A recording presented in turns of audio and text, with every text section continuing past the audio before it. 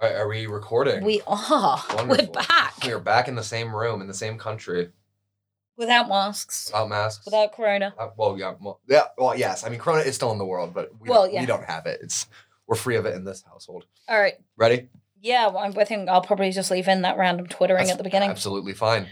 Hey, everybody. Welcome to the Legendary Tales podcast. I am your host, Adam Bloor, and as always, I am joined by Isadora Martin Dye. What's up? This is the podcast where we talk about everything legendary, monsters, cryptids, cool places, cool buildings, and today Catholic saints. We're talking about Catholic saints, which are equally epic. Dragons, unicorns, Catholic saints. Let's be real clear, neither of us are Catholic. Never have been. I did go to a convent for 5 years. Convent school. Never even have been in a Catholic church. I was not good at it. Not good at being Catholic. I was never supposed to be. I was never Catholic. I was just one of the worst peoples at a Catholic school. Well, there's something to be said about that. Yeah, you know what? I wear my badge of honor. I went to a Catholic wedding once. It took like 13 hours. Oh my God, I went to a Catholic wedding once. They talked about things that you shouldn't talk about at a wedding. Very strange stuff. No, they seriously... Okay, so I do have actually a lot of respect for the Catholic faith, and I have many friends and family members that are Catholic from my days at Catholic school.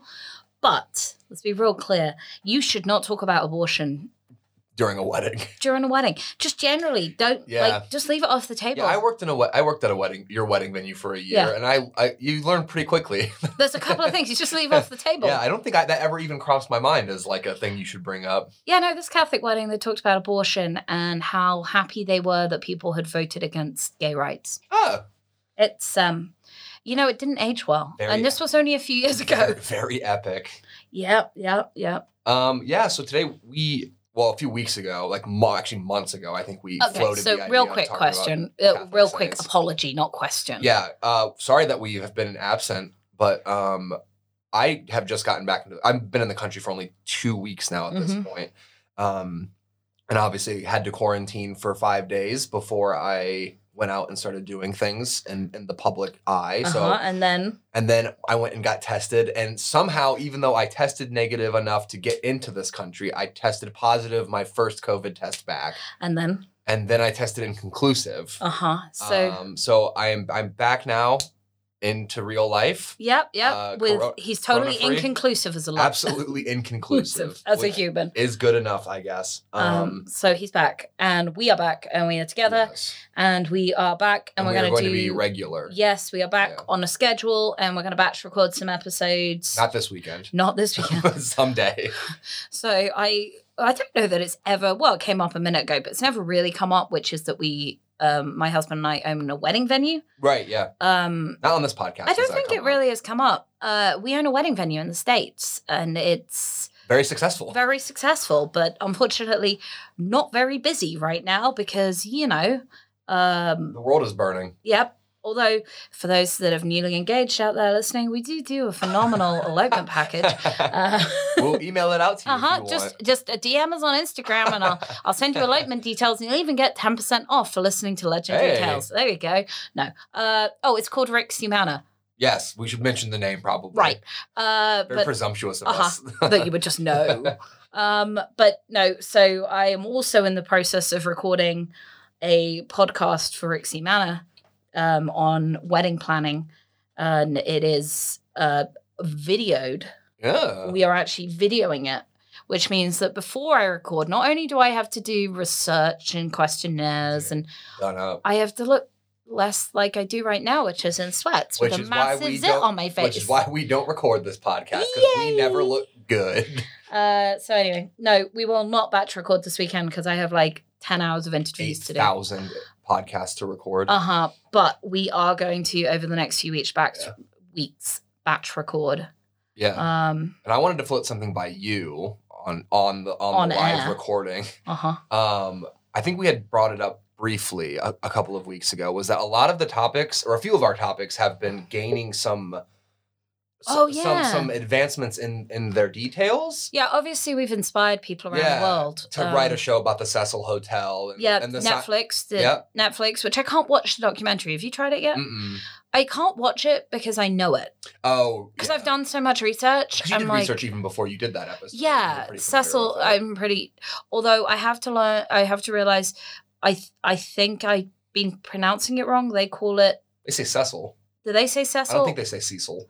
Cecil? I think they say Cecil. Do they? I thought I had seen the. Well, we might already be wrong about. Welcome to the podcast. That's always wrong. I thought it was Cecil. I don't know. Well, anyway, and then the Dyatlov Pass incident that we did a few months ago. After a listener recommended, please recommend us shows now that we're back. Some scientists found out that it was probably just an avalanche that had micro avalanche, or mini something. avalanche. But we were wondering if you guys out there listening wanted us to maybe go back and revisit these old topics that we've already covered when things come up. Yeah, because I think it would be interesting to see how.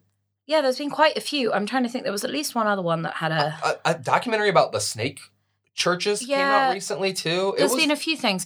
I reckon there's someone at Netflix who listening to our podcast. Is listening to our podcast. Does that mean hi Netflix? Does that mean we are big fans? We are due some money from Netflix? I don't know, but there certainly seem to be listening to Legendary Tales topics. And or producing... our phones are just listening and they're recommending all of our topics back to us. Yeah, that's possibly more likely. But whoever at Netflix is listening to our podcast and thinks we're picking great topics, thank you. Yeah. I spent 6 years in Hollywood trying to have you guys listen to me at all, and no one took any notice of what I was doing or writing. Podcast. No. All right. Should we get on with what we're doing today? Let's get on with our topic. So today we had an interesting one, which is we sat down. We don't usually kind of run topics by each other because we want to know when we tell each other the things in the room, we want it to be fresh new reactions. Yeah, fresh reactions, new information. But as I sat down, I said, so this is weird, but I found someone I wanted to do. And then through that research, I found other people I wanted to do, and there wasn't enough to do a whole episode on them. So I just kind of jotted down notes. And Adam said, oh, I kind of did the same. And then we compared notes, and we all found the same people. So we're going to do a slightly different format than normal. Yeah. Which is we're each going to present the people that we did proper research on, which interestingly have basically got the same name, but they are two different people. We realized after a momentary from two panic. Different countries, I think. Yes, after a momentary panic, we did realize they're two different people. And then we're going to have like a little discussion about some of the weirder ones that we have found. Yeah. On the other end, who happen to be primarily the same people, I think. Yes. Because, and here we go on my sources, I think we both read the same Mental Floss, 15 weird-ass saints. That was not the title of the... Cracked article, 8 most bizarre patron saints. Yeah, all of which ripped from each other, and now we're going to rip from them. Gotcha, guys. I also found out information from Wikipedia, because they really do a great job most of the time, but you do have to double-check your sources. And so I double-checked my sources with Catholic News Agency, who I have no idea whether they're a good source to have double-checked with. I'm sure they're not biased at all. I'm sure they have absolutely done their own... Independently reviewed peer research. Yes. But no, I got information from Catholic News Agency, and I am going to talk about Saint Bernardino of Siena, also known as Saint Bernard or Saint Bernardine, or various other things. But since we don't want to confuse him with Adam Saint, Saint Bernard, who is Saint Bernard, I'm going to try and refer to him as Bernardino throughout what we're talking about, kind of differentiate. And he is, the reason I picked him is actually because he was like a genius at marketing. Yeah, that's what the basic little blurb about him was like in the article, I think. Like he's a PR agent, basically. He was, and I thought that was really interesting because let's face it, one thing that we all know that the Catholic and religion is really good at is PR. So when you are venerated as a saint for being really good at PR, you must be really good at it. You must be really good at PR. I'd love to be a patron saint of personal relations. Yeah, I know. It's like a great... Okay, other things, just real quick, that he is also a patron saint of are... hang on, I should have had that ready, but I thought I was going to end with that, but it just seemed to come up. Okay, he is the patron saint of various things, including compulsive gambling, communications, advertising, as well as problems involving the chest area. Like heart attacks? Well, I think it means like heart attacks. Yeah. But I think one of the other patron saints is also a... patron saint of heart attacks. Patron saint of heart attacks. Just a chest area. Yeah. Well, that's nice. Do they... So I'm curious. I didn't do a whole lot of research when it comes to like how saints become not ordained, but how they pick their they don't pick their thing, but how their thing is picked. Yeah, because like mine was like very specific. Saint Bernard is a very specific kind of saint. Yeah. He doesn't have like, he's not like the patron saint of ingrown toenails as well. Which we're going to come up with, because I think if a lot of the ones that we're going to talk about at the end. Weird, oddly specific, or really vague descriptions of their saint. I have no idea how he became patron saint of the chest area. And it seems like maybe if he had like died of a heart attack, they may have just been like, he's the patron saint of chest pain. And I think one of the ones we're going to talk about, their guts were wound around something. Oh, like Erasmus, I think. Yeah. And he still failed to die, so that's why he's the patron saint of like irritable bowel syndrome. Yeah. Weird stuff. Kind of makes sense, I guess. But no, so Bernardino, primarily patron saint of advertising and communication. The compulsive gambling, we'll get to as to why he was. So yes, there are some reasons as to why he was the patron saint of these things. Was he? Oh, so another thing I had read, and maybe this has something to do with it. Maybe in some of Saint Bernardino lore was that he had been tempted by gambling, and since he was able to sort of not fall to that temptation, that's how you sort of become the patron saint of things. I think it's either like you're really good at it, or you manage to sort of lead a sinless life. Well, we'll get into what he talked. We're going to get in. I'm going to go through his life, how he was great, and then how in the current period he would be extremely problematic. Yeah. Okay. Yeah, as we do. And part of that is his feelings on compulsive gamblers or gambling. Debtors' prisons. Yeah, he was actually really into economics. Okay. So, interestingly enough, the things that were good about him were his feelings on scholastic economics. I don't know that you can have good feelings on scholastic economics, but he certainly was one of the first people to have feelings on it or have thoughts on it. First person I've ever heard of to have feelings on it. In or out, bud? Okay. One of the other interesting things about him, there's also a lot of stuff written about him. He died in 1444. And there were 2 biographies about him written the same year that he died by friends of his. And then by the time, within 30 years of his death, there were over a dozen accounts of his life. Okay. And that's interesting because actually the reason why I didn't do any of the ones that we're going to briefly touch on was because there was almost no information on them that was contemporary or and I think that's a lot to do with the fact that he was this like... Was he sainted after he died? Is that how that works? Within like 6 days. Okay. Most people it takes years. Okay. He was like, they have to die first. You can't be a saint living while you're saint. Alive. But he was like, the moment he passed, it was like, oh, and here's his sainthood. He, a lot of these people we read about were hermits. For some reason, being a hermit helps with your sainthood chances. Yeah. I think Saint Bernard lived in a cave. Maybe at least one of these ones we're going to talk about apparently lived by drinking deer milk in his cave. Yeah, that was really weird. From his pet deer. Did not like that at all. Apparently, usually, the reason you became a saint was you were super weird. Yeah. This dude was not that. Okay. And he didn't lead a weird life in the sense. I mean, honestly, from what I can figure out, he was essentially the Kanye West of the Catholic Church. Okay. Wasn't Kanye West the Kanye West of the Catholic Church? Okay. He was... Kanye West means Kim Kardashian of the Catholic Church. So he's really popular. Real opinionated. Yeah. Was he really rich as well? Well, yes. So he was born to upper-class parents in the Italian Republic of Siena in 1380, probably. And I'm going to read you the biography from the Catholic News Agency a bit more than the Wikipedia one, mainly because actually the Wikipedia one was laced with a lot of like bits and pieces as to how he became more problematic. But actually, obviously, when you're born, that's not like that's done with retrospect. Yeah. So he lost his mother at the age of 3 and his father by the time he was 4. His aunt Diana cared for him, and was the one that gave him his like fervent religious upbringing.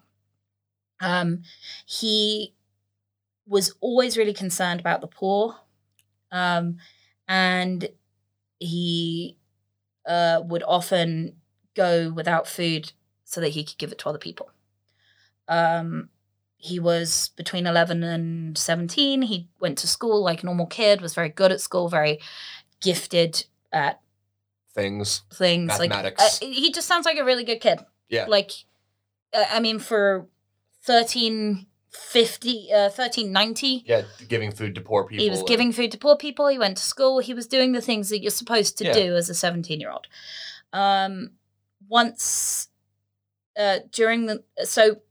After he finished school, he joined a religious association serving at a hospital in the town of Siena in Scala, and set himself to work ministering to the sick and dying as being like a doctor and a healer.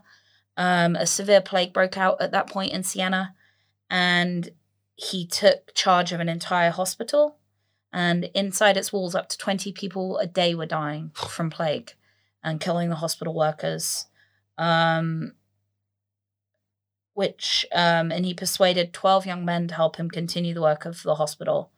And although he did not catch plague, he was consistently exhausted, caught sicknesses. One point was in bed for 4 months and kept running this hospital. His aunt got sick, so he cared for her for about a year before she died. So at 22, he had basically done anything that in normal life would make your friends and family think you were pretty much a saint anyway. He'd run a hospital, lost the 3 most important people in his life, cared for the sick and dying, completed school. So 22. He moved to a small house outside the city of Siena, and in 1403, he joined the Franciscans of the Strict Observance, which embraced an austere life focusing on poverty and humility. So each of these different orders had different things that some it was about fasting, some it was about silence. This one very specifically was like having nothing, austerity. Yeah. And this is the first time that he spoke to Christ directly. Christ said to him, "My son, behold me hanging upon a cross, and if you love me or desire to intimate me." Imitate? Yeah, that's the word I meant. Imitate. Okay. That was the word I meant. Be also fastened naked to your cross and follow me. Thus you will surely find me. I don't know what that means. You just give all your stuff away and like sacrifice yourself for the common good. I don't know what that means. That's a big ask for like a 23-year-old. Yeah, but he'd done a lot. He's like, I'm old at this point. So he decided he wanted to be a preacher. He was going to start preaching sermons. Here's a really exciting thing. Even to the strict Franciscan nuns, he was considered religious. Wow. So really religious. Like extremely. Like extremely religious. And he started preaching. And he would other priests came to him and consult him for advice because he was so pious. He used to give them a simple rule. In all your actions, seek in the first place the kingdom of God and its glory. Direct all you do purely to his honor, and persevere in brotherly charity and practice all that you have to teach others. This means the Holy Spirit will be your master and will give you such wisdom and such a tongue that no adversary will be able to stand against you. Yeah. So he was a big believer in talking. Yes. Which obviously we hate. Yeah, or else talking stupid. Talking stupid. There's no reason to communicate. No. So he was a big believer in talking. So let me go into a little bit more. Before him, most preachers either read a prepared speech or recited a rhetorical oration. Instead of remaining cloistered and preaching only while he was at the pulpit, essentially. He preached directly to the public, and for more than 30 years, he preached all over Italy. and actually was considered as being a cornerstone of the religious revival of the early 15th century. So at that point, people had started turning away from religion. He was supposed to be one of the greatest preachers. He had a weak and hoarse voice from his sicknesses, but he was elegant and captivating preacher. His use of popular imagery and creative language drew large crowds to hear his reflections. Invitations were often extended by the civil authorities rather than the ecclesiastical. There we go. God, I'm tired today in my head. That's a messed up word. Yeah. Sometimes the towns would make money from the crowds that actually came to hear him. So he would travel from place to place, never staying in any place for more than a week or two. He would walk between the towns. And as he would walk, word would get out that he was there, and he'd go to the marketplace. Hundreds of people, thousands of people from all the surrounding towns would come into the towns and listen to him talk. And he would get up on the pulpit, usually in the middle of the marketplace, hence all bringing the money to the town. And he would talk to them. He wouldn't directly read from the Bible. So that was one of his major, I guess, things. Differences and why he was so interesting to them is that he would... Did he ad-lib all of his... Yeah, No, actually, he didn't ad-lib. I think we'll get to it. But there was one thing where he did 40 drafts of one of his speeches one day. No, it wasn't ad-libbed, but it was drawing on the ordinary lives of people versus Yeah. He really... like I said... We'll go into why what he was saying was not super great. Is not super great as we look at it now. But back then, what he was saying was radical. And he was actually talking to the person stood in front of him.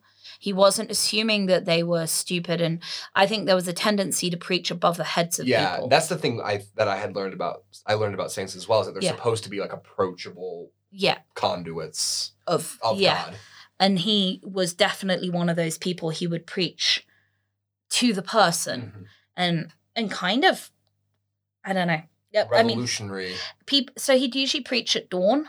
Okay. Which was, I guess, a thing. It's the nicest time of day. I don't know. It's a thing. But it would often be standing room, and people would arrive hours behind him before he started. His sermons would last 3 or 4 hours. And he was, I will say there's a note here. He wasn't always so popular. Someone did saw the legs off one of his pulpits for him, causing him to fall into the crowd. But generally... when they threw the shoe at George Bush's head. Yeah, generally, I didn't find much, even though I read the Catholic thing, yes, but I went then to Wikipedia, which is known for being much more woke in that sense. I didn't find a lot of negative contemporary stuff about him. Yeah. Generally, he was considered pretty awesome. Yeah. Okay. So he was especially known for his devotion to the holy name of Jesus, and that is written in the holy name of Jesus, all capitalized. So I think it must be an organization. Okay. Which was previously associated with John of Sicily and the Dominican order. And Bernardino actually devised a new symbol, IHS, the first 3 letters of the name of Jesus in Greek, into Gothic letters and put them on a blazing sun. Ooh. And it was actually an insignia. And the symbol began appearing in churches, homes, public buildings. And it says here, although opponents thought it was a dangerous innovation, he used the devotion to calm strife-torn cities, reconcile feuds, and fractionalization. So it was he really did, it was a cult. He set up his own cult. I mean, that's what we're basically talking about here. It was based on the Catholicism, but really what he did was he had a symbol. It was him. He was a lone figure.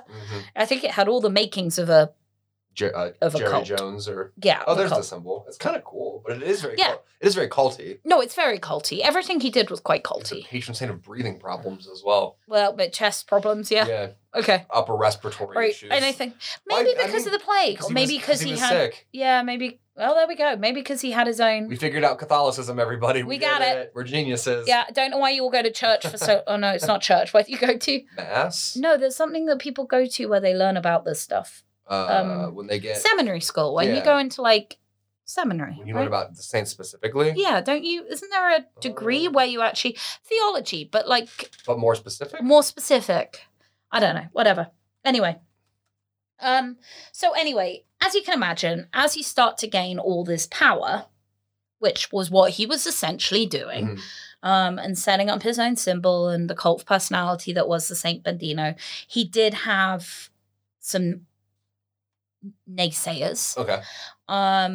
And in 1426, he was summoned to Rome to stand trial on charges of heresy, for his promotion of this devotion to the holy name of Jesus. Lots of theologians gave their opinions, but he was found innocent of heresy. He also impressed the Pope so much that he was asked to preach in Rome in the Vatican. He preached every day for 80 days. His zeal was such that he would prepare up to 4 drafts of a sermon before speaking. He was offered lots of positions of importance. He was asked to be a bishop 4 times, and he kept saying no because he liked to be out preaching, and spreading the word of his cult. Yeah. He liked to be out preaching. So now, anyway, and then he died. Wow, just like that. Well, no, we'll get into that. But I figured now's a good time to actually tell you what he was saying. So his sermons primarily spoke out about gambling, which annoyed a lot of people at that point because actually gambling was one of the main forms of entertainment. Okay. Card games, things like that. Like in Italy specifically, or just in the world? Just in the world at that point. Like, I mean, it's not like you were going to put on Netflix. By the way, Netflix, if you want to sponsor the podcast, feel free. Please. But it's not like you're putting on Netflix. Right. So in the evening, you'd sit around and play cards, which is gambling, even if it wasn't like going into a casino and pulling a slot machine. Right. So he preached austerity. And it was like he was very, very much against materialism. And sometimes at his sermon sites, people threw mirrors, high-heeled shoes, perfumes, at him, locks of false hair, onto a fireplace. They threw it into a big pile, cards, dice, chessmen, other frivolities, and then they burnt it. Wow. He implored his listeners to abstain from blasphemy, indecent conversation, and to observe feast days. Okay. So that's all not that problematic. I was going to say this sounds very preaching austerity and not living a frivolous lifestyle is not necessarily the worst thing you could be telling Absolutely not. Like it's not crazy, although, God, seriously, they burnt all their heels. Yeah, and their fake hair. Locks of fake hair. Yeah. So they cut it and then put it on the... Why not just...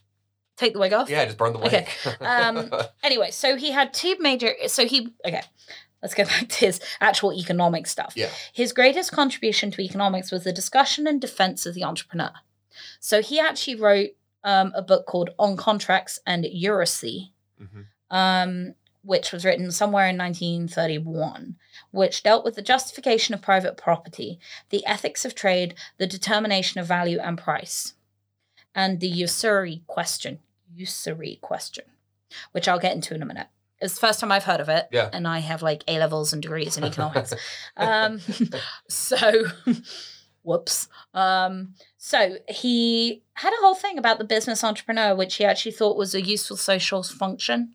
And he thought that trade and transporting, distribution, manufacturing goods was a really useful thing. And he wrote a big defense about it, which I guess was a fairly unusual thought at the time. He also applied this theory to the idea of a just wage, which determined the wage by the demand for the labor and the availability of supply, which is one of the basic economic principles, right? Yeah. But I guess he was one of the first people to really write this down, this idea of supply and demand. And then you get paid for your demand. Yeah. So the wage inequality is a function of differences between skills, ability, and training.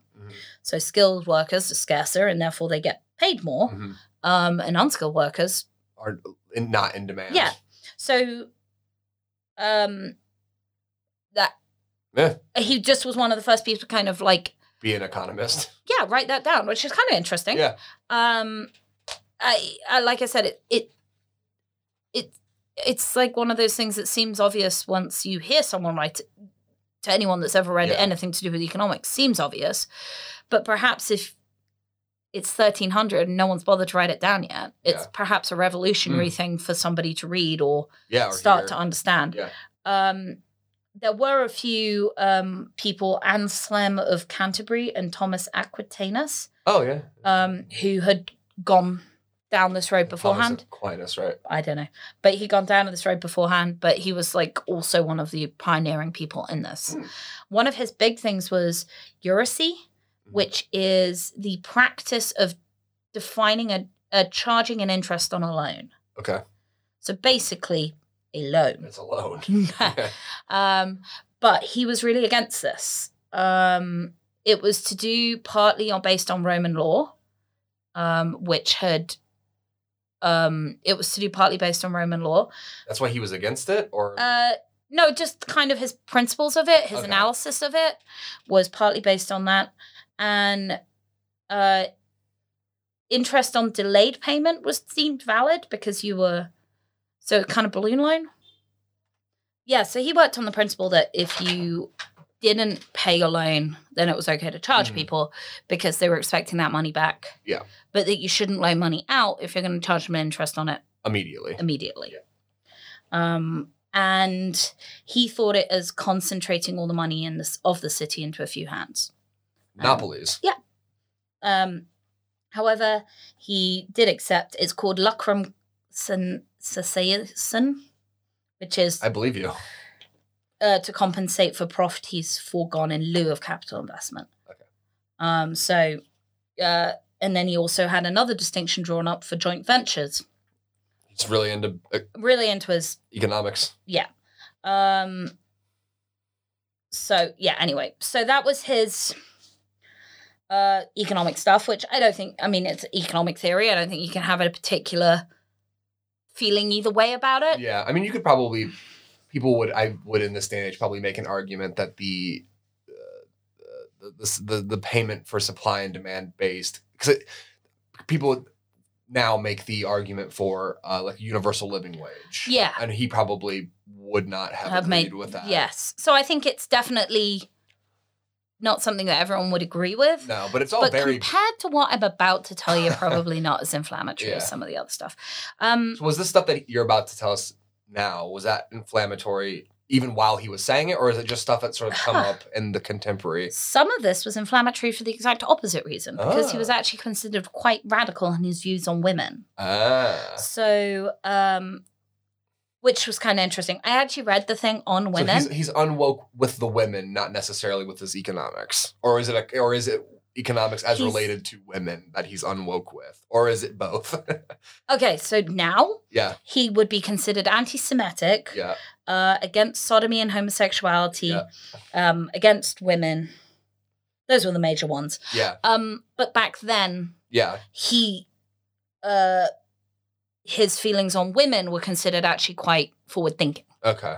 Like too forward-thinking. Not super too forward-thinking. For the time. But like at least... because we got to remember, we talk about this quite a lot, putting stuff in historical context of when they were talking. I'm going to real slam him on the homosexuality anti-Semitic thing. So I'm just going to go on the one that was, if we put it into the historical context, at least he was... He was in trying. 1400s. Yeah. So a historian called Franco Mormadano says that he had a lot to say about women. And two women, very specifically. And at the end of his exhaustive study, Bernardino of Siena, great defender or merciless betrayer of women, he concludes that despite his sincere moments of greater empathy with women, Bernardino proves to be very much in the mainstreams of writing of women at the time, although his compassion for women and women's domestic and social cage, he wanted it to be as comfortable and humane as possible. He wanted to keep them in a cage. But a comfortable cage. That's nice. He wanted her to remain in the cage under the guard of father, brother, husband, or parish priest. And he talked a lot to married women, unmarried women, widowed women, and those enclosed in nunneries. So he he addressed all different things. He thought the Virgin Mary was phenomenal, but he's Catholic, so like He has to. that's not surprising. And he advised girls never to talk to a man unless one of their parents was present. Is that because they don't trust the women or the men? I don't know, but I also think that was perhaps not a very radical view. No. Like at that Don't point, talk like, to strangers. don't talk to strange men without having someone around, young girl. Like actually, honestly, possibly young female girls around here, don't talk to strange men. Just don't do it. You don't need to. Yeah. But he did do a couple of good things. One, he cautioned women about marrying men who cared more for their dowries than them. Oh. Which is That's a good thing. Yeah. And on at least one occasion, he asked mothers to come to church with their daughters alone so that he could talk to them directly about sexual abuse in marriage. Interesting. Now, and what do we have? I'm assuming that you don't have to suffer abuse at the start. Like, I'm assuming it's part of this nice, comfortable cage thing. Yeah. Right. Which is, yeah. Just because you're in this cage does not mean that you need to be. Yeah, but you're in the cage still. And the fact that the word sexual abuse in marriage has come out the words like in the 1400s. In the 1400s, where sexual abuse in marriage was just considered marriage. Yeah. Like, that's pretty woke. Yeah. Yeah. But he did think women should live in cages. He thought that the woman's place was in the home and in as mother, sister, daughter, whatever. He didn't think that you were your own person in your own right. Yeah. But he did have some decent ideas. Yeah. He spoke against confining girls to convents against their will. I agree. Yeah. And so he did have some really some ideas that were fine, although he did emphasize Mary's obedience to her husband Joseph and various other stuff, but also he emphasized that Mary and Joseph had a good marriage together, and it was Saint Joseph was one of, so his idea was of course that as a woman you were subject to your man, whoever that might be in whatever period of your life, but that the man should not take advantage of that or ever make you feel confined. Okay. So on women, there is certainly an argument that while he was coming at it from a 14th century way, he was definitely not coming at it from a 13th century way. Wow. What a progressive saint. I know. Okay, that's the good thing. All right. He talked a lot about how bad sodomy and homosexuality were. Ugh. And the Jews, apparently. We'll get to them. He reminded people constantly that, in a good way, that gay men were going to be quartered and limbs hung from city gates, that you'd be burned if you were found guilty of sodomy, that he liked the fact that in Venice a sodomite had been tied to a column along with a barrel of pitch and brushwood and set on fire. And he urged the people of Siena to do the same. Oh, okay. In 1424, he dedicated 3 consecutive sermons in Florence to the subject. He admonished his hearers, whenever you hear sodomy mentioned, each and every one of you spit on the ground and clean your mouth out as well. Oh my God. If they don't want to change their ways by any means, maybe they will need to change when they're made fools of. Spit harder. Maybe the water of your spit will extinguish their fire. So spit on gay people? I think burn them alive was maybe where he was going with more. Well, that's not cool. His biggest reason was that sodomy was the reason why they've lost half their population over 25 years. Because it wasn't. I think in Florence, because it was unproductive in being baby making. He was hoping that it would dispel indifference and over the controlling sodomy and homosexuality. So I'm guessing at this point that, Venice was fairly famous for being quite liberal, right? I don't know. I don't know. It does He certainly seemed to think that there was an issue specifically in that area of Italy. Yes. It does sound like perhaps people were more okay with the gay thing than... Yeah. So Then he went even further, and he attributed every unpredictable or calamitous event in human experience to sodomy, including floods and plague, as well as to the practice of population decline, and he recommended that people in Siena beat sodomites to death with clubs. Ugh. No, that's not great. No. I don't like that very much. So, yeah. Anyway, let's get on to how anti-Semitic he was. Okie dokie. It goes without saying that obviously, well, I was about to say it goes without saying that obviously that wouldn't be acceptable today. Yeah. But actually, he kind of sounds like Alex Jones. Because if you're attributing... We do call Alex Jones acceptable on this podcast. If you're attributing floods and plague to sodomy... Yeah. Okay. He is particularly regarded today as being a major protagonist of Christian anti-Semitism. Which if you are one of the major figures of that in this period... Yeah, anti-Semitism was not an uncommon practice in the 1300s, especially among Catholics. A lot of this comes back to his economic views, which is that he thought that the Jewish communities, which were primarily responsible for lending of money, because they had the money, was one of the major reasons why there was this economic disparity. And he called for Jews to be banished and isolated from their wider communities, which led them to segregation within towns. His words often were used to reinforce actions against Jews, and particularly within towns when he came, there was a huge sense of resentment in the Jewish populations in those towns. I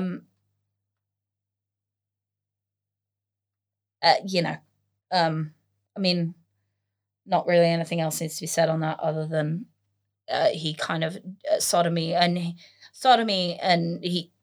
Jewish people were due to be burnt and beaten, and he was really okay with that. So let's figure out how this lovely man became a saint. So reports of miracles were attributed to him rapidly after his death, and he was canonized as a saint 6 days later. That's insane. After his death by Pope Nicholas V. His saint day is the 20th of May, day before Ben's birthday, which was the day of his death. Interestingly, and totally nothing to do with anything we've talked about, his is one of the first saints to have an indisputably authentic portrait in art. Really? Yeah. Because this was when realistic portraiture as a distinct genre was becoming a thing. So this is Michelangelo, as they started to actually paint people as they looked, as opposed to kind of those much more stylized, like early medieval paintings that you're thinking of. So pictures of him are realistic. Paintings of him are what he would have looked like. Are probably what he would have looked like, and he is one of the first people to have that distinction, I guess. Interesting. That we know. Some historical relevance there, I suppose. Yeah, I mean, they often represented him as small and emaciated. Which they say is probably, or contemporary reports say that the sicknesses he suffered and the trials that he put his body through early in his developmental stage probably affected him. So he is good and bad, good and awful. Yeah.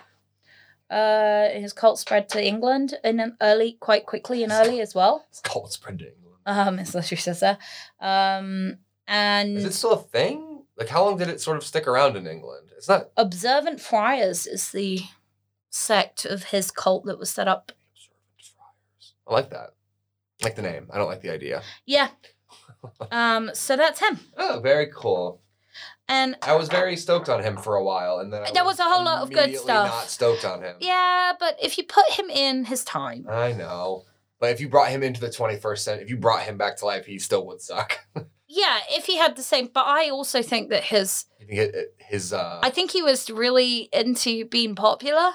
Reading between the lines. Yeah, obviously, because we don't know this person. But reading between the lines, I think he really enjoyed. I think he would have been more likely to have been a Justin Bieber.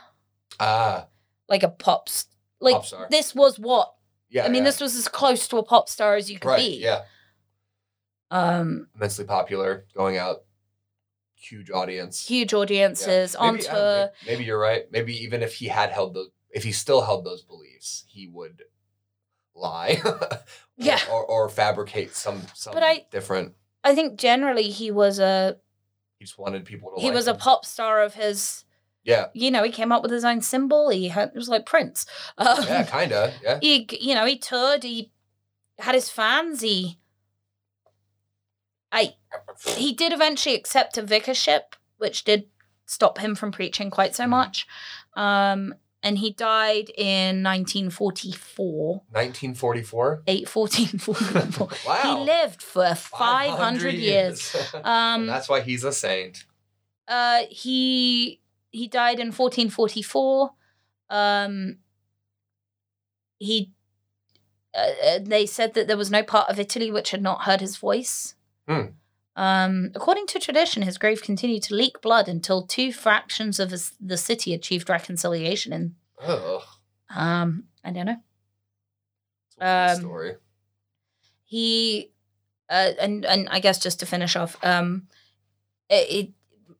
his sermons were actually printed in like 1500, so they were one of the earlier kind of printed things. So by far it wasn't like in 1944 he died and 1444. Gosh, and it wasn't like in 1444 he died and his legacy just died with him. His fiery preaching and moralizing temperament did actually meant that he was brought up time and time again as justification for stuff as they went into the more. That's unusual, right? For saints is to be as sort of well known. Yeah. As he was. To be as popular, because my saint is not nearly that popular. No, I'm still concerned that we've done the same saint. Mainly because as I finished reading this, and I must have read this and just skipped over it because it wasn't interesting to me, but there's a mountain pass in the Alps. That's named after this one. Oh, it says it's named after this one. Really? There are several passes in the Alps. Passo di San Bernardino. So the pass in the Alps is named after this one. Is called what? Is the Because Adam said mine went through the Alps and there's a pass, and I said, oh, mine never went through the Alps. Which Alps? Do you remember? It says the mountain. I honestly because the Alps go through like all over Europe. I just skipped over it. This is the Great St. Bernard Pass. It's in Switzerland. Il Passo di San Bernardino. Is named in honor of the saint whose fame reached into northern Italy and into southern Switzerland. Oh, well then this is the great. When was he born? Yours. 1080. Okay. He's much older. Past. He was much older. I'm assuming that there are lots of passes. So there's a couple of passes. Don't get them mixed up. That are named after saints. So was your saint a horrific anti-Semite? No. No. And I will talk about him now. So let's do it. I was curious about functions of saints. I was fairly certain that I had the general idea, but I wanted to sort of see what like a professional would say about it. So this what a professional saint. What's in a saint's job description? Yeah, well, kind of. That's exactly what I wanted to look at. And this information comes from york.ac.uk. It seemed fairly reputable. And like I mentioned, I think earlier, is that saints sort of become saints because they offer like stories of resistance. Like Bernardino, who was like, don't gamble, everyone burn your gambling stuff. And so he became... And burn everything else, including your homosexuals and your Jews. And your fake hair. And your fake hair. Your Jews and the homosexuals are as bad as fake hair in chess. Yeah. So that's sort of where he gets his sainthood for the... And the fact that he survived what sounds like horrible pneumonia and bronchitis, he sort of became the patron saint of chest infections or whatever. There's sort of, the article described them as approachable intercessors to God, which again, Bernardino sounds very much like, and Bernard certainly was as well. Their stories tend to focus around pilgrimage again and contemplation, which is when you say they live sort of secluded monk-like lifestyles. That's what I mean. He's actually quite different, I think, than a lot of the saints I read. Yes. Because most of the saints I read about were just weird hermits. Yeah. But he did live a life of contemplation, and he was obviously thinking quite heavily about his ideas on economics and Jewish people. I don't think it was a quiet life of contemplation. No, it sounds not. like a loud and very... involved. Yeah. I wrote these notes a month ago, so I don't remember what I was writing. And I'm not going to mark and edit that because it's very valid. So my saint is Saint Bernard of Menthon. I believe it's a French word because he was born in the south of France. Okay. But I am noticing when I look through these things, occasionally they're written from like an Italian perspective or like a Swiss or French. So the word occasionally changes based on the region from which I'm reading the article. But he's the patron saint of outdoor sports. Very good one for you. Yes. He was born at the Chateau de Menthon in 1020 to a noble family. There aren't many stories about him because he was sort of forever ago, like nearly 1,000 well, exactly 1,000 years ago he was born. He was born into a noble family and he had a really thorough education in France because he was born into a high status. He was lined, this is a kind of a funny story, he was lined up to marry a woman that his father had arranged for him to marry, and he didn't want to marry her because he wanted to live a life of the cloth, and those two things it's a big no-no. We all know that your religious beliefs are directly tied to whether you have a ring on your finger or not. Exactly. And so he was so adamant that he wouldn't marry this one that he jumped out of a window 40 feet above the ground in the castle that he was living in, and angels caught him as he was falling and gently lowered him to the ground so he could escape this woman who he didn't want to marry. It's a good thing the angels are there because I believe committing suicide, big no-no in the Catholic faith. That's straight to hell. Yeah. There's a whole chapter in the Purgatory about that, or in the Inferno. Good that the angels were there. Yeah. So after he fled this marriage, he met up Poor woman. Yeah, honestly. Poor woman, you're so vile that angels will help your fiancé escape. I think it could have been anybody, and he wouldn't have married them. I think he was just so committed to God. He was married to God, and... Well, no, he wasn't married to God, because then you'd be burned at the stake for that.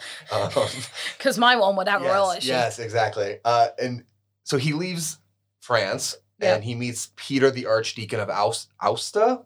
Okay. Aosta. Okay. Aosta. And he is ordained with Peter, and he works as a mountain missionary in the Swiss Alps. Cool.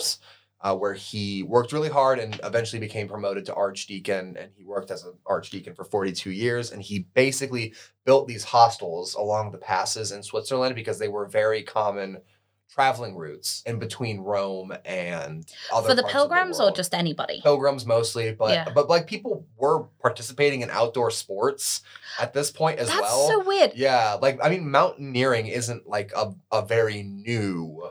No, but it's still really weird to me. I would not have thought. I mean, obviously they weren't doing like luge. No, but they were like hiking and walking. But obviously, I wouldn't.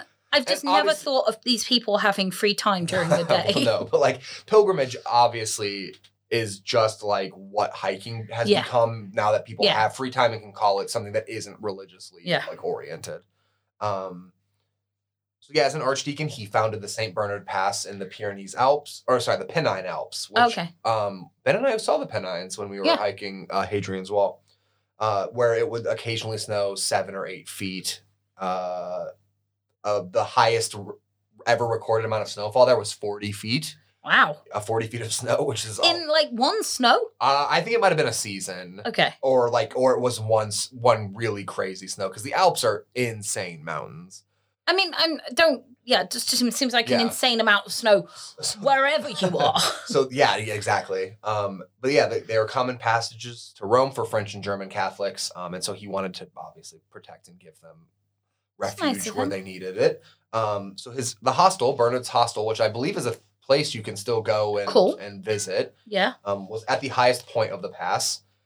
And became I bet it's now on your bucket list. Yes, it is actually, because the Alps are just...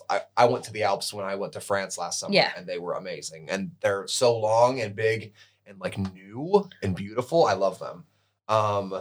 became well known for its generosity to travelers and for its search parties, which used St. Bernard dogs, which are named for St. Bernard.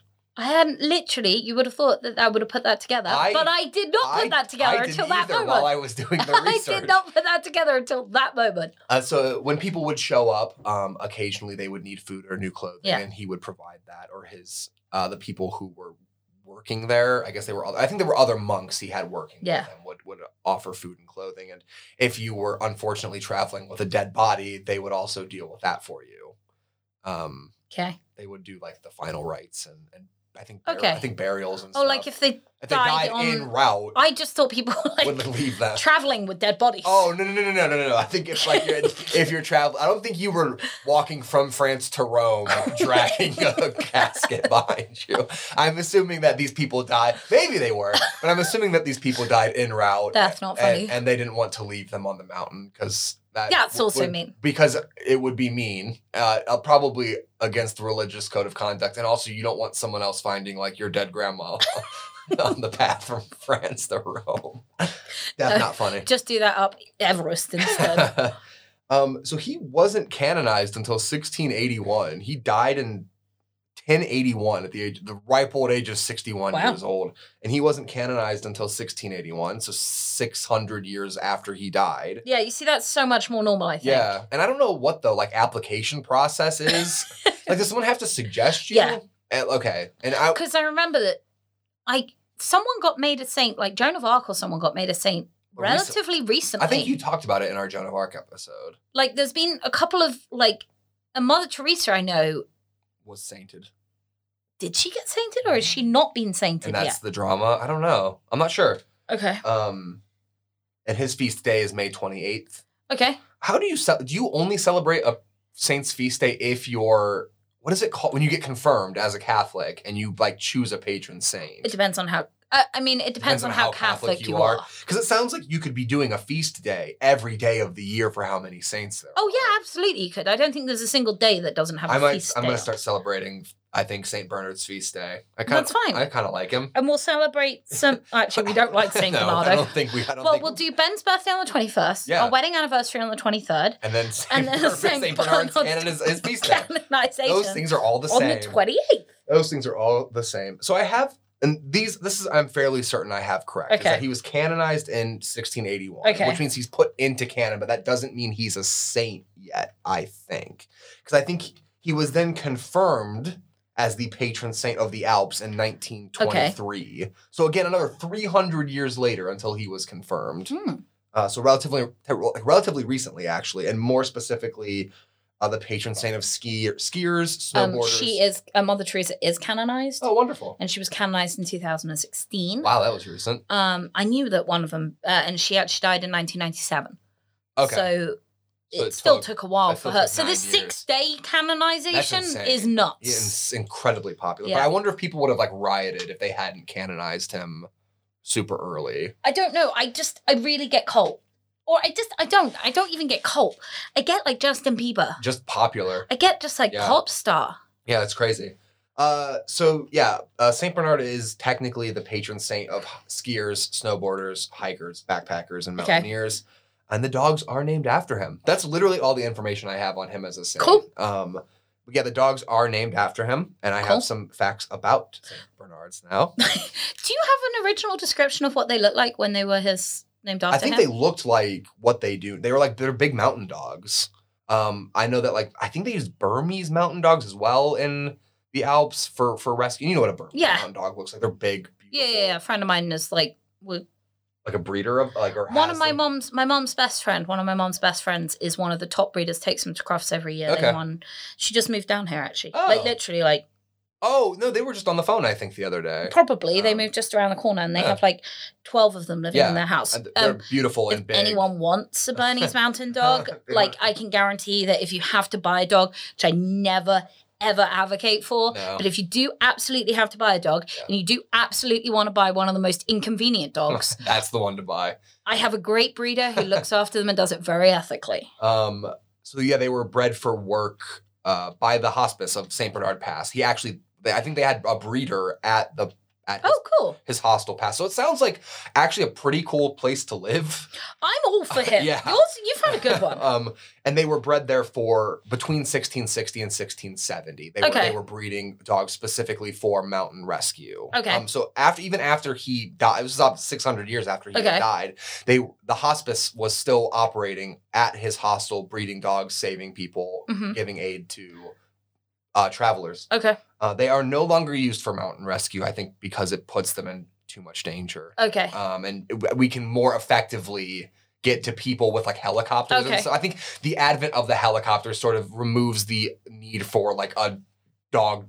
Yeah, well, that makes sense. Yeah, although I like the idea of if I'm going to get stuck, I want a really nice fluffy dog with a little nice barrel of liquor around its neck. And there's a festival that we should go to. It's the Little St. Bernard Pass Festival in the village of Rossier-Montvalzan.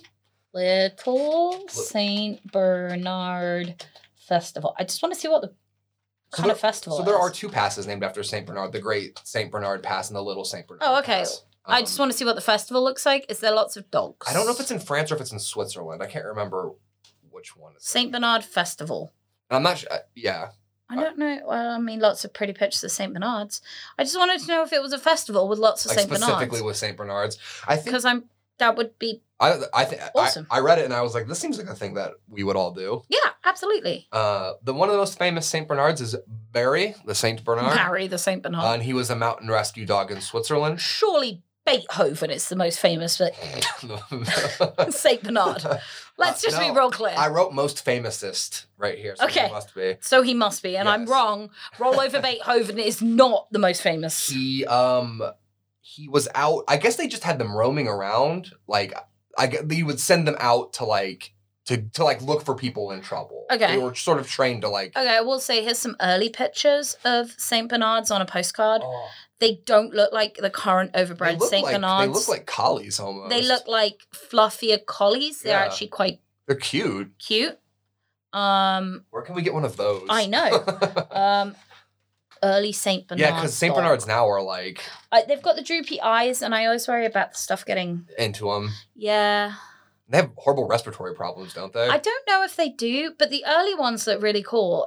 Here's some other early ones. Guys, for anyone who's not looked up early St. Bernard dogs, they do look like slightly chunkier, fluffier collies. They are shepherds. They look like Australian shepherds as well. Yeah, they just look like working dog. Yeah, exactly. So Barry found a young boy who had been separated from his hiking group, wandered up the mountain by himself and had collapsed and was freezing to death in a cavern, and Barry licked him warm and then carried him back to the St. Bernard hostel. Aww.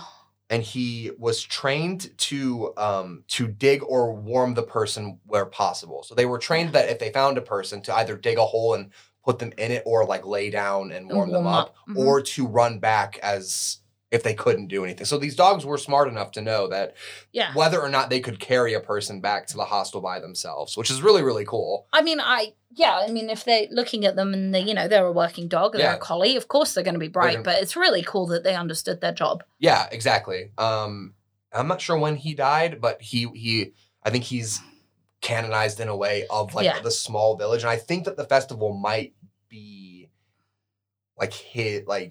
in honor of Barry the St. Bernard. He's sort of like a Balto. Remember we talked about Balto the other day in the house. He's just like one of those famous dogs who I don't think that there's a movie about, but there's a movie about Balto. There should surely be a movie about Barry the dog. Netflix. You want to hit us up for an animated Barry the St. Bernard movie? I will say, if the Barry the St. Bernard movie comes out, guys, somewhere out there. We know that I know someone out there is a producer and listening to our podcast. Someone is eking on our ideas. Yeah. That's cool. That was St. Bernard. He was I'm sure he did some stuff that was a bit, because he was, 1000, I'm sure, but he didn't go around writing it down. No, he didn't. So should we talk about some of the other ones that we found? Yes, we absolutely should. Okay. He also has a feast day on June 15th. Oh, so we can eat twice in honor of St. Bernard. Yeah. So let's talk about some weird ones. All right. We found basically the same ones. Yeah, I think we did. It sounds like. So why'd you pick Drogo?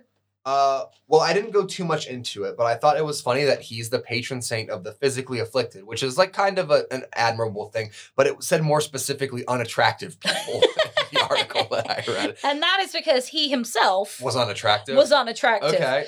No, at 18, apparently he became a pilgrim, Vilified. got rid of all of his stuff, and he became a pilgrim. He traveled to Rome 9 or 10 times. Wow. What he could do, and the reason why he's sainted is because he was able to bilocate, which, as it sounds, means he was able to be in two places at once. So people would see him tending his sheep and in church at the same time. Interesting. That can't be true at all. This was his miracle. I'm not sure. How unattractive was he? Okay, so this was before he became unattractive. Okay. Was he like hit by a train or something? No, so no one says what happened. But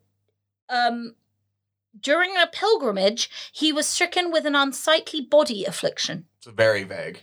That's as much information as I can find. And it was so bad that all the townspeople were scared of him. Wow. And no one would go anywhere near him. So they put him in a cell. Did they know who he was?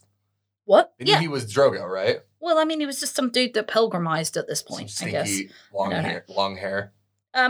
So he stayed in his cell, which he was so religious that they attached to a church for him. And he only had a small window where he was able to do the communion and have food. And he stayed in there for about 40 years, the rest of his life, surviving only on barley, water, and the Holy Eucharist. Ugh. Yeah, so this is one of those things where... he was also the patron saint of coffee. And yet there is no mention of the coffee. There's no way, almost no way, that a Flemish noble shut in a cage had any access to coffee, which was at this point only drunk in Ethiopia. So that's unusual. How do you get that attribution? Okay, according to Wikipedia. Yep. So... take this with a grain of salt. Maybe because of the whole being in two places at once and having unlimited energy and all the pilgrimaging. Well, I saw that there's a patron saint of the internet, and he was canonized like 800 years before the internet existed. So I think can they just tack things on afterward? I think that I want to sit in. If there are any bishops or the Pope is listening to our podcast, get us in one of these canonization meetings. So while we were chatting, I did just quickly decide to look up most recently canonized people. And it looks like there's about a day once a year at the end of October where they announce all the canonizations of the year. Is this when they burn the black? No, that's for announcing a new pope. Okay. Doesn't that also happen in October? No, it happens when a pope dies, whenever that is. Right, of course, yeah. So sometimes in October. So I wasn't totally wrong. Maybe someone died in October. I'm right 1 out of 12 times. It seems earlier in his career as Pope, if that's what it's called when you're Pope, tenure as Pope. Ooh. He was canonizing much more regularly. Okay. But now it seems like he's gone through the people that he wanted to get canonized. Yeah. And so the most recent canonizations of note of people that you may have heard of were actually the more recent popes that got canonized. Interesting. Being a pope.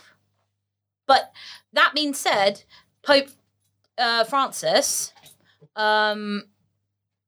managed to canonize 4 or 5 previous popes, looking down this list real quick. So obviously he's more into his canonization than other popes. Interesting. And his most recent canonization was Marguerite Bays, who was a member of the Franciscan order the weird nutters that we were talking about. So there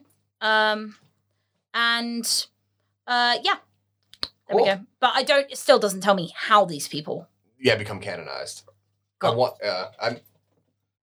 He's also gone on and canonized quite a few Mexican people, which I imagine is because perhaps it's only recently that anyone's bothered to deal with the Mexican faith, Catholic faith in the surely from European. Surely from Italy, Yeah. They haven't been super focused on that. So anyway. So the next weirdo. Yep.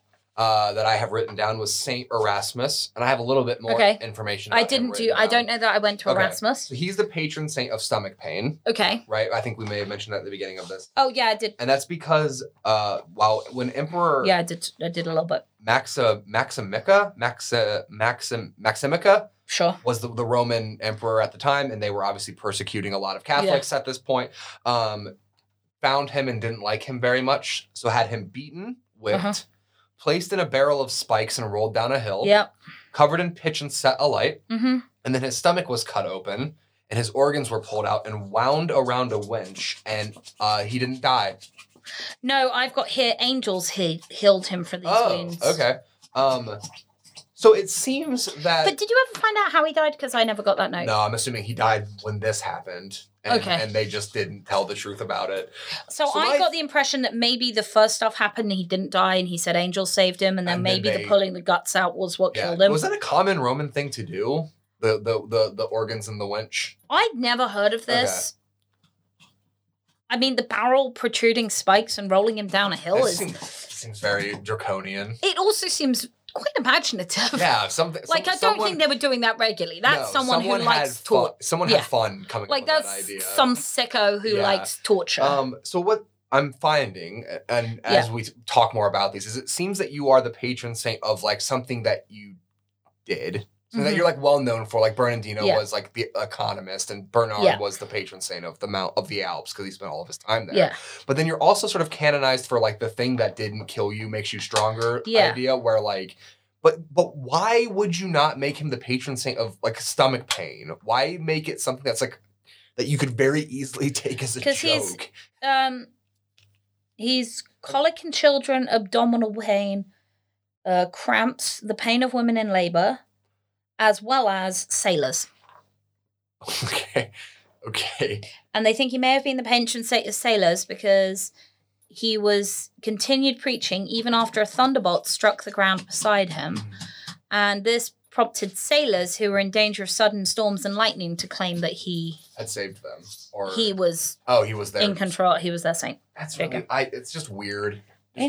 Oddly specific, but whatever you got to do, I guess. Yeah. And then our final one is St. Giles. Yeah. And it's interesting, by the way, that this was a list of like 15, 20 of saints, and we picked the same. The weirdest ones. Weird ones. St. Giles, as you mentioned, got all of his nourishment from his pet deer's milk. Yeah. Which I had to check that a couple of times. Yeah. But that was correct. So now he is the patron saint of breastfeeding. Yes. And also Edinburgh. I didn't see that. Yeah. I was like, okay, like the breastfeeding thing I kind of get. That sort of makes sense. But then they just tacked Edinburgh on. To the end of it. Do you have any more information on him? He was found. His retreat was finally found by the king, Wamba, who was a Visigoth. Okay. But must have actually been a Frank, and they just wrote it down wrong because there's no way that a Visigoth was where he was supposed to have been in that moment. And he held the hermit in high esteem for his humility in rejecting all honors. So Wamba, I think I just basically wrote this bit down because I like to say Wamba. Wamba built him a monastery in his valley, St. Gilles de Gaude, which he placed under Benedictine rule, and he died there in the early part of 8th century with the highest repute for sanctity and miracles. Huh. I don't know what else he did, but the fact that he was like drinking from his deer's teat was a bit. There's something else to do with Charlemagne, which the king. Yeah, I didn't really understand, because there's everything seems to be wrong with it, like the dates. None of the dates match up. But apparently, an angel deposited upon the altar a letter outlining a sin that Charlemagne had done that was so terrible that no one would ever dare confess it. That sounds pretty bad. Yeah, probably sodomy or something. Yeah, or being a Jew. So I got a little bit more about him. Yeah. Hit me with it. So, it's actually his abbey is still pretty significant, I guess, in his cult, which, guys, is also what they call a saint who has like a specific thing. Whatever. Yeah, it's not necessarily a cult. Like I was talking about, Saint Bernardino was a cult. Or Jim Jones. Yeah. His cult spread rapidly far and wide through Europe in the Middle Ages, so after he died. And there's a lot of churches dedicated to him in France, Spain, Germany, Poland, Hungary, Slovakia, and in Great Britain. Oh. Commemorating his virtues and miracles. And vast numbers of pilgrims have flocked all over Europe to his shrine. And he was one of the saint relics that was moved, and most of the relics now are actually kept at his the Saint Gilles de Garde in 1862. A lot of saint relics were moved there, and pilgrimages are still gone. People still pilgrim to him. He is the patron saint of cripples, and is also invoked as a saint for childhood fears, convulsions, depression. And Edinburgh. Yeah. Obviously, like these... He is also one of the 14 holy helpers and the only non-martyr. 14 holy helpers. Didn't get into it. But he's pretty much considered one of the most saintly saints that there ever was. I'm really glad we made fun of him for a minute and a half. So just so that you know, on top of his weird thing where he... Drank deer milk. Which... I don't know. Not that weird, I Whatever. guess. Maybe it wasn't. And by the way, an arrow was shot at his deer and it wounded him instead. So he is also sometimes considered, he's drawn usually with his deer and an arrow. Okay. If you see him. Yeah, Bernardo's drawn with dogs, obviously.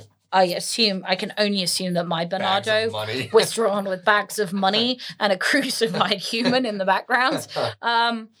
So, actually a very cool saint. Yeah. With still some... weirdness. Legitimate... Yeah, a little weirdness, because or else we wouldn't have looked him up. I'm sure there's lots of cool saints. Yeah. But interesting that he is still pretty relevant today, and not much bad stuff is written about him. No, and that's... Both these two saints sound... Fine. Sound like maybe not someone you would necessarily be friends with, but... Yeah, I mean, why... You know... But that's fine. No, that was yeah, that was. I'm glad you did more research on them, because I literally just wrote down the funniest parts and would have offered zero actual information to sort of like. I don't want to mock them too much because people take this stuff seriously. And I mean no offense. That was to be the patron saint of breastfeeding is funny.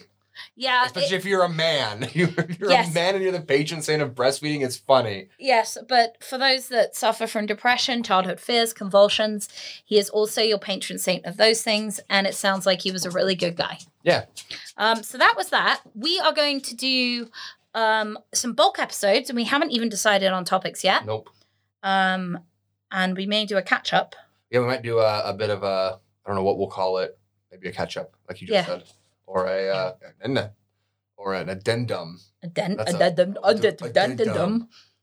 So you might see some new formats for our podcast. Yeah, but that was Griffin. You don't do that. Who's come to join us in our final few minutes of the And if we do an addendum and you like it, let us know. If you see bits of news, we'll certainly share it with everybody. And as always, rate and review. I know you hear this from every podcast you ever listen to, but it actually means a huge amount to a huge amount of people if you rate and review podcasts that you enjoy. Yes. And seriously, go on iTunes. It gives us such a thrill. And Adam needs to pick me up. He's been sick, guys. I'm sick for 9 weeks. Literally, this poor guy has been in quarantine since the week before Christmas. Basically, yeah. He saw like real humans. In fact, I think you saw real humans. There's stranger humans arriving here for the first time in 2 or 3 months. Adam is about to go and socialize. Okay, guys. By the way, let me be real clear. We're going to socialize at a safe distance with masks on outside with people that we do technically work with. So therefore it's allowed under the bounds of the law. All right. On that note. Bye. Bye.